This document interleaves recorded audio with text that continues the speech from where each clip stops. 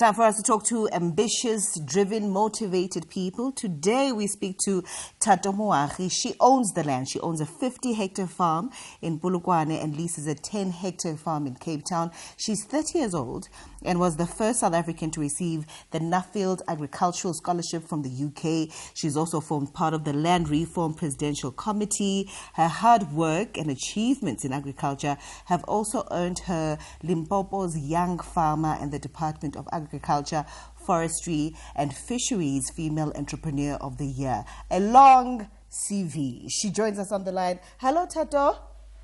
Hi, how are you? You are simply amazing. Let me just tell you that. I just read out your entire CV, girl. How are you doing? I'm well. Just another busy day. Another busy day. We can imagine. You're probably the youngest lady farmer I have heard of, right? I would love to know what motivated you to become a farmer. Was it your upbringing maybe? Did you grow up on a farm? What ignited your interest? I actually grew up in Joburg. I'm a city girl, through and throughout. And I think with my parents, giving us exposure, we travel a lot. So, when we go to Zamin, that's where my grandmother used to stay, it'd be like you'd be driving past farms, you see fruit farms, you see all types of things. And that sort of sparked my interest. But where I thought, I'm going to go into this as a career was at university, when I realized, the technical side and the fact that I can be an entrepreneur, work by myself, have my own hours, and then as well as, employing people within my community. So it was pretty an attractive industry to me. I then later went into agriculture, starting my own business in partnership with my dad. And that's how basically I decided to be a farmer and moved to rural area and changed lifestyle and, started living differently. We read your profile, we read your CV. It's a very successful one, but I'm sure there must have been barriers that you experienced upon, entering this industry. Racial issues, maybe gender issues you may have come across. Maybe share some of the challenges that you've experienced. Well, being someone that never grew up in a rural space or, have parents that own land, it was pretty difficult to say that you have this dream, you want to be a farmer, you want to create a farm, employ people, but there's so many challenges. You need access to land, you need access to capital, you need the right skills, you need to know the right people. So there's so many barriers wherever you enter, be it a young person, be it a person of color, be it a woman. You really need to surround yourself with the right people to be able to be successful.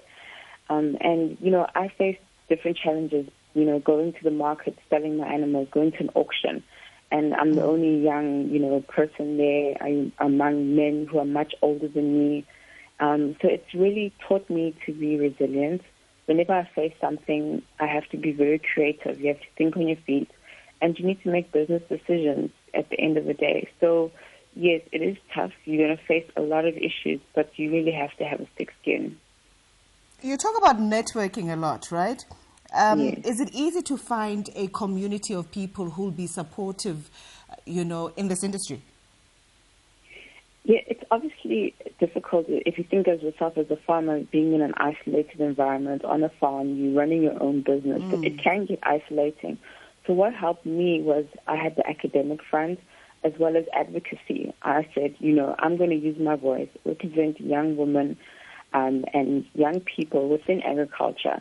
And that's where I started expanding my horizons, networking, sharing my story and my experiences. And to find out there's so many other people going through similar experiences. It's just, they might not have found the same way. So it's just about, surrounding yourself with people who are like-minded, who are passionate in what they do, who are willing to share.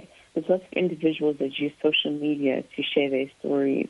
And this is the way that we as farmers or people within the agricultural industry have found ways to communicate, So it's not that there's this barrier to those that between the have and the have-nots, those that have information and those that do not. So we are really trying. There's many young farmers out there that are, sharing their stories, that are going out there, sharing their stories, especially when it comes to how they acquire land, how they run their businesses, which are the key questions that most people want to find out when they get into this industry. Yeah, because, it couldn't have been easy. You own a 50-hectare farm in Polokwane. Was that easy to access? No, when I first wanted to start my farm, I applied to government schemes, and I think we applied for a period of 4 to 5 years, and we weren't successful. I then thought about this economically. Okay, I'm a young person. I can't go to the bank. I don't have collateral. So I was going to have to hustle from people that I knew. So I did my research, spent time on other people's farms, really understanding the business side of things, and I came up with a case study, which I gave to my dad, and he's a businessman. I said, does this make business sense to you? And he was pretty inspired by that and said, you know what, this does make business sense. Let's invest in it. So we went into a partnership. We bought land on auction, and which was a really interesting experience because not a lot of people are able to access land that way. So I had to make sure that I can get, family members or people close to me to invest in my ideas and sell that as a business case to them, offer them shares. If they're coming in with capital, I should come in with the knowledge and the expertise and, how to run things on the ground. So it's really hard to make partnerships. I've evolved now to the point where I have mentors, people that used to be, lecturers for me, were my lecturers in university, or even people in the industry that I can be able to call on and, ask questions to them if I'm facing any difficulties. All right, Thato, I do want to get down to business and talk about your farms, what you do and what you produce, but I do need to go to a break and then we'll conclude our conversation after. If you've just joined us, we're chatting to Thato Moagi, who owns a 50-hectare farm in Polokwane and also leases a 10-hectare farm in Cape Town. She's talking all things farming and being a lady in this agricultural sector. Thato, welcome back. We were going to talk about Legai La Bonareng Farms, right, when you established your company and what it is that you produce. Yes, so I established my company in 2014. We've produced livestock, so we're currently breeding cattle, sheep, and goats, as well as pigs. And this is in the aim to, we want to slaughter, create our own meat brand. And then in Cape Town, I'm growing indigenous vegetables for the informal market. We're working on a project where we're trying to get indigenous vegetables to retailers, to the normal shops, that people can have access to things that are, produce that's sustainably grown, organic, that is indigenous to South Africa, so it's healthy for our bodies. And so it's been quite exciting that I can be able to work on such projects. And in Limpopo, it's an experimental farm, so we try a lot of different things. We do mixed farming. We also do bees. We do crops. So it's really a really fun project. So you farm and cultivate all this produce, and then do what with it?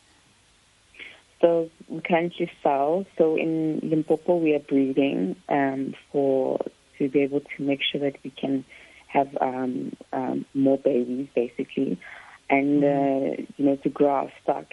And then we slaughter our livestock, and then we also supply informal or formal markets. So it depends on whichever contract we have. We supply Pick and Pay, Choppies, we shop right as well. We also supply informal vendors, people on the street, who we deliver to them with fresh vegetables. So we just take opportunity where there's markets in the gap. So you are also part of the Land Reform Presidential Committee, and I'm assuming that there was lots of robust debate happening there. What advances can you share with us that are being made for the inclusion of black farmers into the agricultural sector? Well, I think what's important is obviously access to land, and I think one of the major things that we did as in the committee was to make sure that we make policies that are true to the ground of what's really happening. So taking, a step back, understanding what farmers are going through, what are the challenges of people that are trying to access land. Once they've accessed land, how do you get them to a point where they are sustainable, growing good businesses? So we realized that this is really an institutional matter where we need to now work on our institutions, make sure that we have the right capacity in the right areas to support farmers, to support development, especially if we're going to be looking at enterprises to say, yes, we want to put money into these enterprises, but what do they need? Do they need skills? Do they need machinery? So it's really trying to, create policies where the different departments are communicating with each other. Private sector also has interests that can come in. Civil society that are, driving very important agendas also needs to be heard. So it was a very, important platform. Obviously, I was there to represent farmers, to represent young people, giving that perspective, in advising policies. So at least, the policies talk to the target market in terms of if we have an aging population of farmers within South Africa, how do we get young people in? So it was really a great platform to give my input and say these are the type of ideas that we need to be thinking of to attract young people into this industry. Wow, that's amazing. You're really making strides. And you're also the first South African to receive the Nuffield Agricultural Scholarship from the UK. Would you say that this may have perhaps shaped your approach to the agricultural business in any way? Of course. It was one of my, one of those life-changing experiences that I had, to be able to travel the world and see agriculture, in different countries.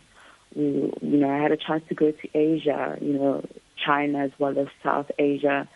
I had opportunities to go to Europe, different countries, to see how agriculture is done, South America, North America. So I spent 2 years really getting in-depth understanding to say what is the bar of agriculture in different regions, how are markets working, how, I also got a chance to interact on, platforms such as, the FAO and UN, to be able to share, stories from South Africa to say how can we influence not just national policies, international policies that talk to people. And that for me, it really changed my view. And coming back home and then going back into my business, it changed my viewpoint to say, we need to be working towards growing sustainable businesses, working with the environment, understanding what are the environmental factors we need doing agriculture, but also how do we create products that talk to our consumers. At the moment, we live in a country where, it's this huge gap between the poor and the rich, and how do we supply food to people that's, healthy for them, but they can also afford it. So it's really, blew my mind, but also it opened up pathways, not just for myself, but for other people to now start engaging in these platforms, which I share within, on my social media when I talk to people, when people ask me for advice to say, look at this, you're a young person, you can go and study overseas, you can, get knowledge in other people's farms, here's a technology that you might not have thought of. So it's been a very engaging experience. Wonderful. So tell us about the programs that you run where you empower future farmers. I love that with all your accolades and all your success, you still want to pay it forward. Tell us about some of the programs that you're involved with. So one thing I realized when I started farming was to say how many people, young people like myself, actually have access to land, actually can, get some experience. And that's when I opened my farm as an experiential learning platform. I, advertise trainee posts for young people who want to finish their experiential learning for either qualification that they're currently doing at BSc, at BTech, and to do their service training at the farm. And this is, to create an environment where young farmers can see how are other young farmers doing it, but also get an inspiration to be not just an employee, but also to be an employer and entrepreneur, and, taking that knowledge that they learn from university and converting it into something much more practical. Because you find a lot of graduates, they graduate in agriculture, but they say that they can't find jobs. And the issue is that, we need to be creating jobs. This is an industry where you can create jobs for people, for yourself, and if you have the knowledge on how to do something, you just need to get the business experience and the business acumen to actually create something. You don't need, to have vast amounts of money. You need to leverage on